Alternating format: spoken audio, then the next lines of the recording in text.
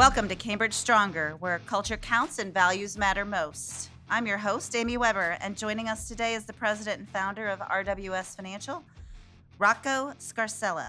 Thanks for coming on the show, Rocco. Oh, thank you. Most appreciative for including me in this awesome opportunity. Thank you. This is great. Our audience is going to get so much wisdom from you today. I am sure of it. So let's start off by just asking you to share your story with us. In particular, how did you get your start and how did you get to where you are today? Yeah, okay. I'll try and do it justice. It's a little long-winded, but pretty simple. It all sort of evolved over when I was a young boy. I was in a terrible auto accident with my parents, or with my mother, should I say. And as a result of that, she ended up with a closed head injury that lingered for 4 decades. I became, as an only child, I became a primary caregiver once I became a young adult. The family all circled around, obviously, with our roots, but as an only child, it ultimately it falls on you, the responsibility. So I learned early to have to make a difference.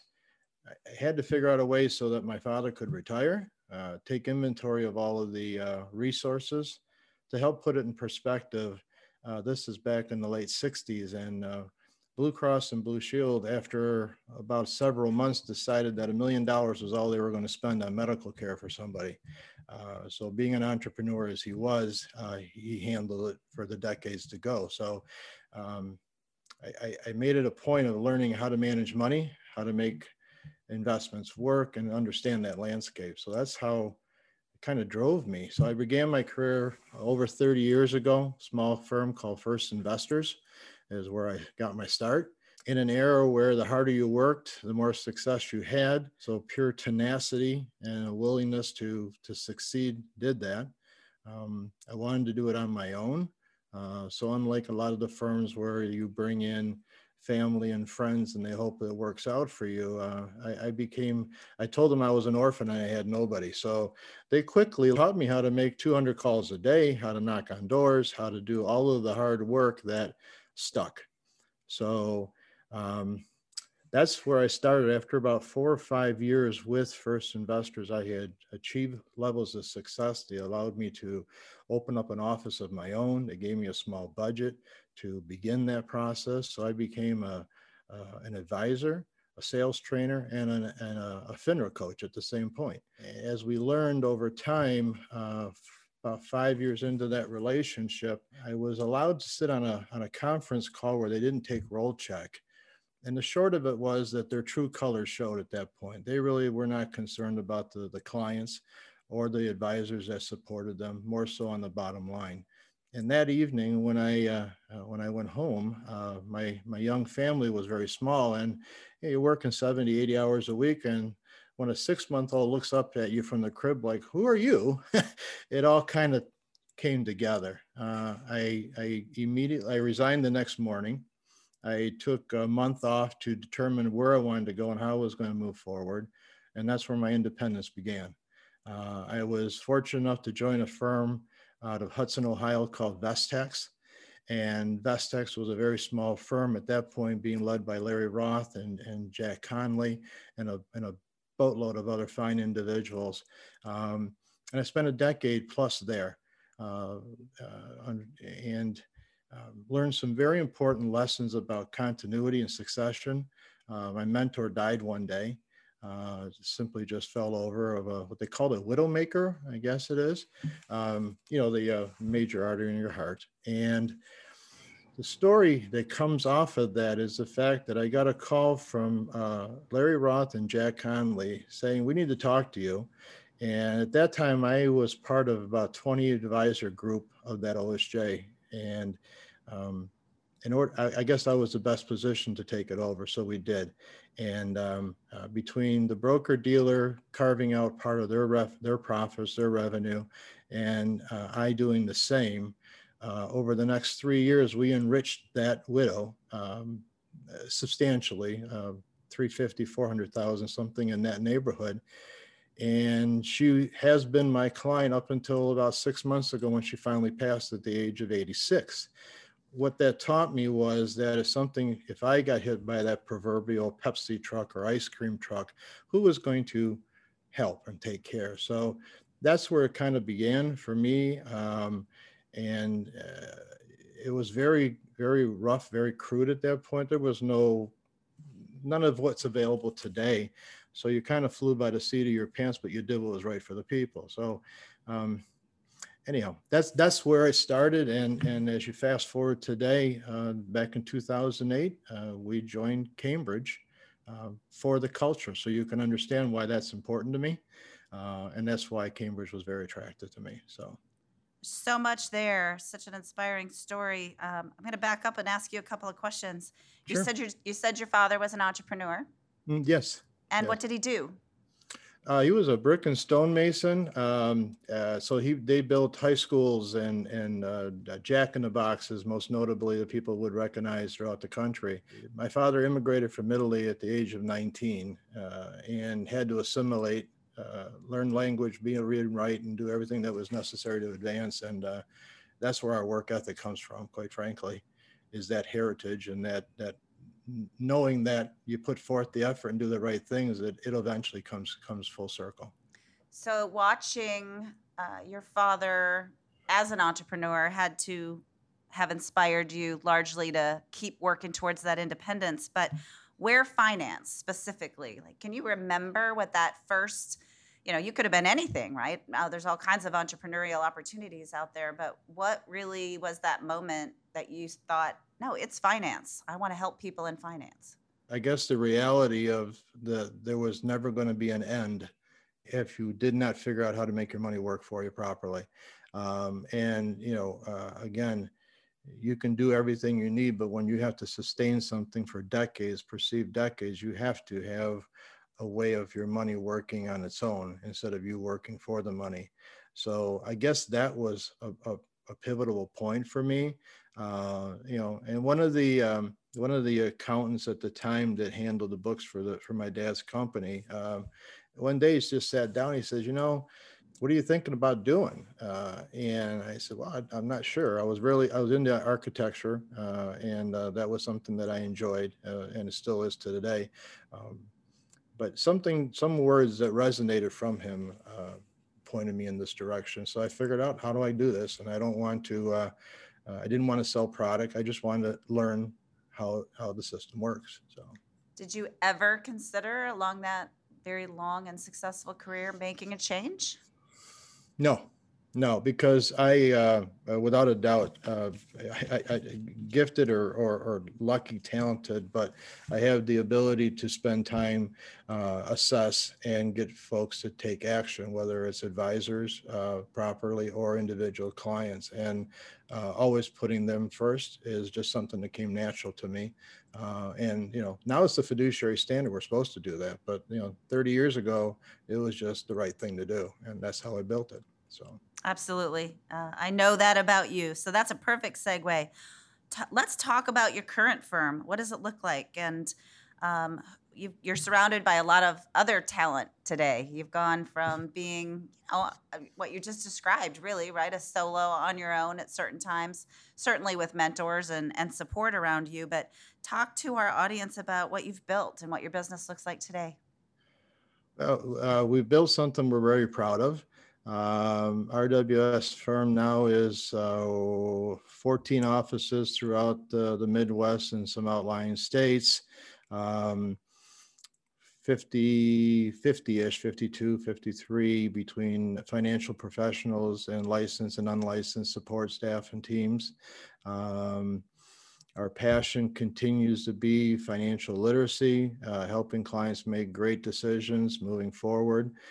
We have been able to seek out individuals to help us in their niches. So there's folks that are focused on taxes or tax preparation. So we created a tax side to our business to help provide that clarity. Retirement planning and retirement plans in general, one of our individuals, that's his main focus, is that, so that we have a standard to go to all the time.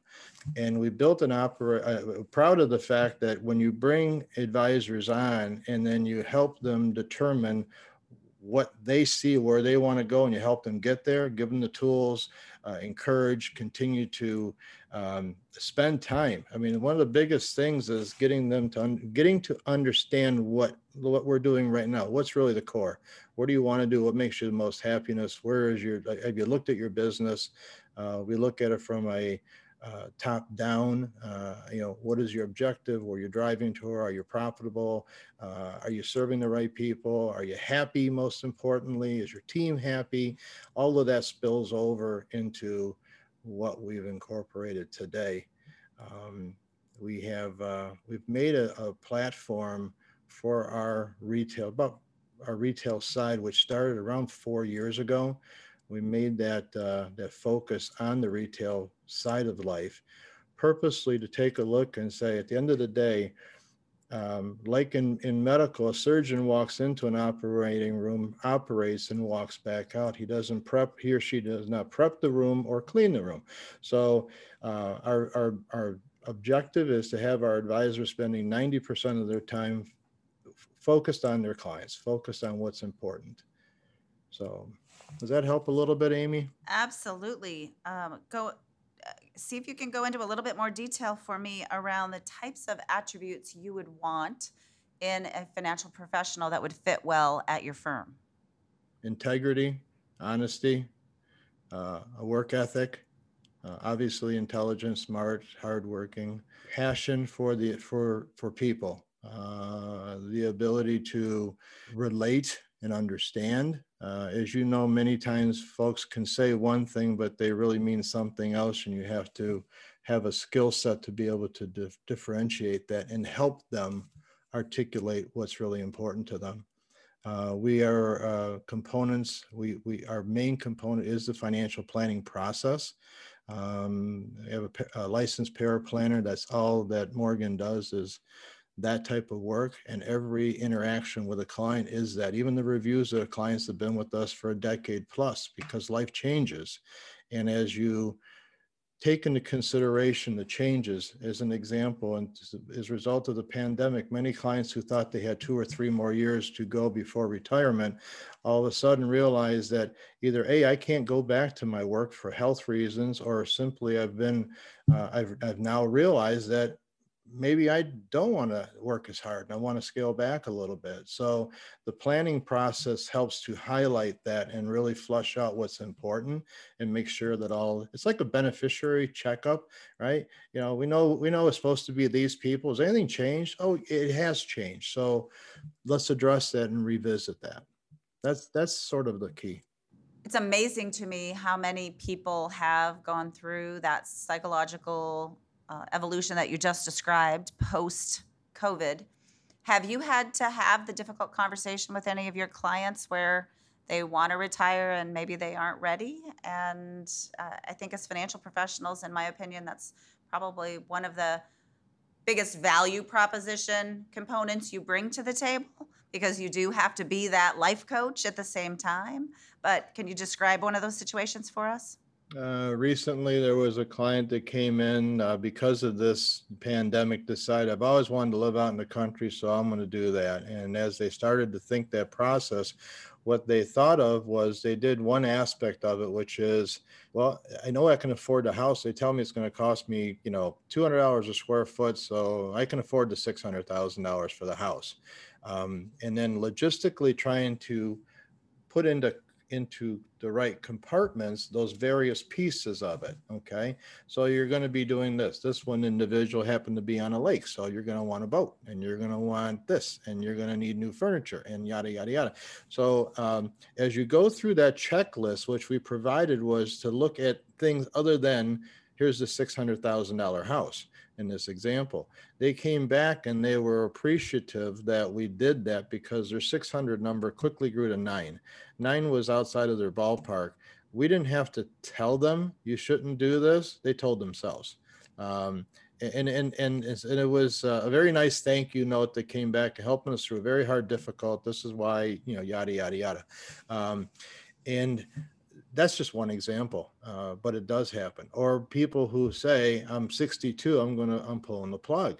And we have to tell them that you really should think about this, and here's why. So when the planning again illustrates that if everything goes well, then you're only going to be 80% funded. So 86 and broke is not going to be fun. So let's talk about that, and let's look a little bit more granular at what can we do. Can you tough it out 2 or 3 more years? And if you do, look at what you can do by reallocating, and instead of putting into 2000 into your 401k, let's make that 4, let's make that 6, um, that's what has come off of it.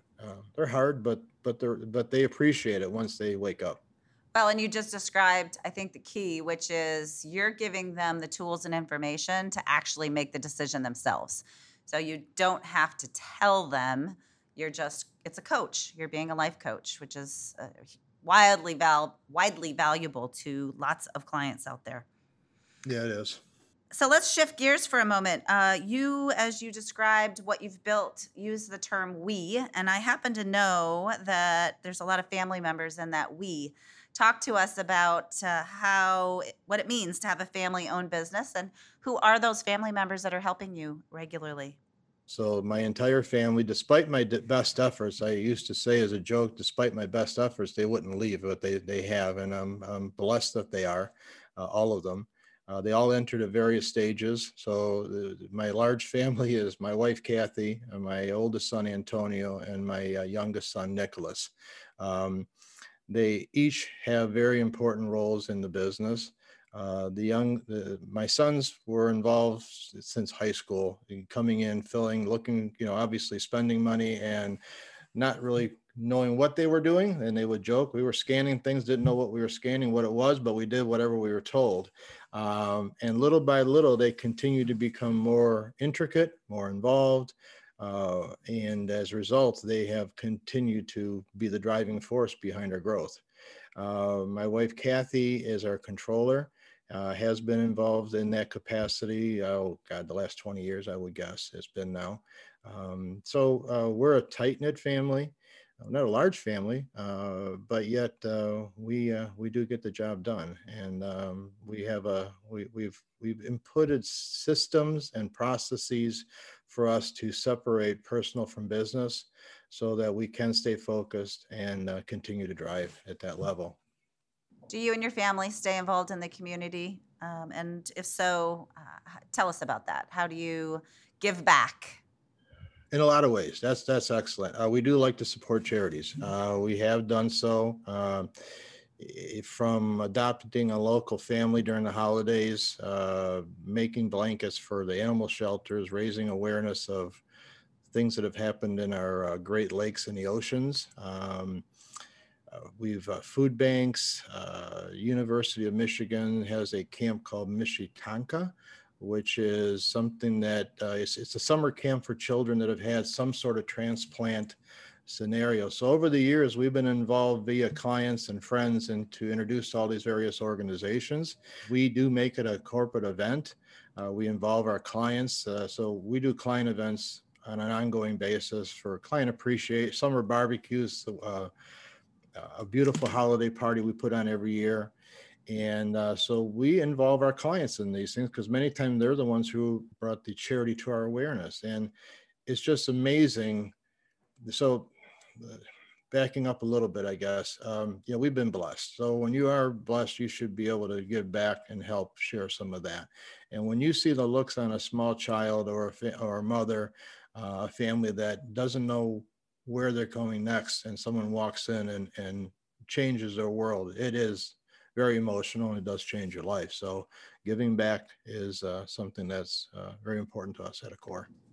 What do you do outside of work, sir? I know you work hard, and probably it seems sometimes like you don't have a lot of free time because that's just what happens in our industry. I think people fall in love and have a passion around what they do, and it's personal and professional start to merge together. But talk to us about what you do outside of work. Well, I believe in working hard, but I also have the mindset of play harder. So living in Michigan, we have 4 seasons. So every 90 days we get a new environment to work and play in. We enjoy the outdoors. I hunt, I golf, snowmobile, traveling. Um, I continue my Italian heritage. That's something that I enjoy quite a bit. I make wine. We love to cook, spend time talking with my fellow country folks that are aging, the seniors that can still converse before I forget how to use my language. But I really do believe in work hard and play harder. You need that balance, and that's what I try to do. And you're a grandfather, correct? I am two of them. Tell me about those. I have Addison, who is now 8, going on 18, I think. Grayson, 5, and they're wonderful people. Watching them grow is just bringing me back to what we used to do before. So there's special routines that we go through. They live close by, so we see them a lot. Kathy spends times with the kids, picking them up after school between, and so she's known as Nani, and I'm known as Papa. So anyhow, it's always a fun time when we get them together, and we have a couple of fur babies as well, so grand puppies, I guess you call them, right? So anyhow, we enjoy it. We have a lot of fun with it. Maybe another generation of financial professionals at RWS being groomed there, right? Well, we'll see. If Nicholas has anything to say about it, I'm sure that'll be the case. that's Yes. that's wonderful.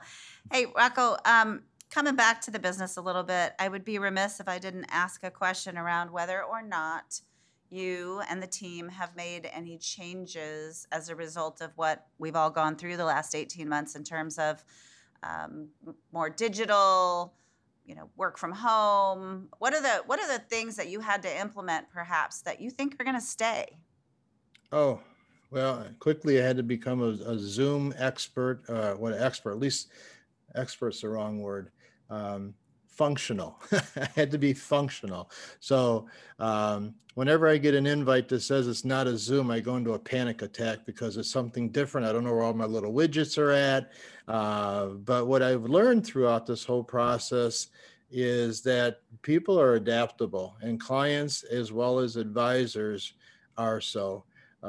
We blew our stretch goal out of the water in 2020, despite never leaving our dens, if you would. And we shut our offices down St. Patrick's Day of last year to protect our team. And the advisors who were comfortable would come and go into offices to meet clients as based on their comfort level, but way more efficient. I spend 5 or 6 hours in front of this machine, and I'm going to do what I would take me double that time in person. But I do miss the human contact. So, but it was enlightening to see that you could take a client from an initial phone introduction to handing over $1 million and never meet the individual. That was awesome. And the same with regards to financial professionals who were looking for a succession plan and literally monetized their life's work, and finally a handshake happened when we're all comfortable post the transaction. So those were some of the ahas that came out of it. And then to learn and to understand that now there are no borders, no boundaries. I mean, and a lot of us did this over the years remotely with clients that read, snowbirds that moved, but this was across the whole board. So it was very inspiring that we could do that kind of stuff. I've been very impressed with our Cambridge financial professionals across the board. I hear over and over again that 2020 was a huge growth year for a lot of people. And you're right. That's because I think the entrepreneurism and the fierce independence that tends to go along with our segment of the industry sparked the ability for us to adapt so quickly. And not everybody could do that. So referrals, for instance, it seems really started kind of coming from all directions for a lot of our advisors. And sounds like you saw the same thing. Yeah, with I think you go back to the planning, because when you meet people you've never met before and you explain to them your process of how you go through it, here's are the steps. Here's what you should expect. Here's the people that'll be touching you to make this go full cycle. And then when we're done, we're going to assess. Well, when they go through that pretty efficiently in say 4 hours about, and they've gotten more direction and clarity than they have in the previous 2 or 3 decades. They tend to tell people about that experience. I'm not big on social media. I mean, like I don't even have a Facebook page personally, right? That's how that, and that's a conscious decision that I'm sticking with. But that's how that name continues to go because you are developing a brand. You are leaving behind um, definite, clear pictures of what to expect and what the results speak for themselves. So Yeah, that's pretty good. it's great. So we're getting ready to wrap up here, but do you have any advice for someone who's considering our profession? They could be someone young that is thinking about, back earlier when we were talking about how people often accidentally stumble into our industry. It could be somebody in that, or a second career, a career changer. Like, what's the best advice you could give somebody that's thinking about getting into our business? Get into the business for the right reason. If you want to help people make a difference, put your needs secondary. And if you do that, then it's like the old saying, if you enjoy what you do, you never work a day in your life. But again, do it because you want to make a difference in people's lives. Whether it's at the corporate level or at mom and pop level, make sure you're doing it for the right reasons. Because if you're joining a firm like Cambridge, you have an abundance of tools to be able to get the job done. You just need to do it for the right reason. Don't look at the money. The money will come. And always hold. We learned as very young children that if you always told the truth, you never had to worry about what fell out of your mouth. And if you always did the right thing, you could always walk in with your head held high. Unfortunately, all the negative stuff that we see in the financial rags are about the folks that abuse that and abuse that trust. And there is something that was said many years ago that trust isn't something you can buy. You earn trust. And when you earn the trust, if you abuse it, shame on you, because it's just, that's not what you're supposed to do, obviously. So do it for the right reasons, my point. Well said. I couldn't have said it better myself. That is very inspiring. Rocco, thank you for sharing your heart with us today. Thank you for trusting Cambridge. And thank you for the friendship and partnership. I look forward to lots more conversations like this. I have even learned some things, and that means that this is success. We've given our listeners a lot of things to think about. So thank you. Thank you. And thank you for everybody at Cambridge for what you guys do every day. Appreciate it much. Thank you for tuning in to Cambridge Stronger. I invite you to listen to my podcast episodes where I have candid conversations with genuine, inspirational financial professionals and leaders within this fiercely independent financial services industry. The best of the best, the strongest of the strongest. You can listen to my podcast on Apple Podcasts, Google Podcasts, Spotify, Stitcher, Pandora, iHeartRadio, and the Podbean app. If you like what you've heard, please give us a review and head on over to our blog for more content at CambridgeStronger.com. That's CambridgeStronger.com.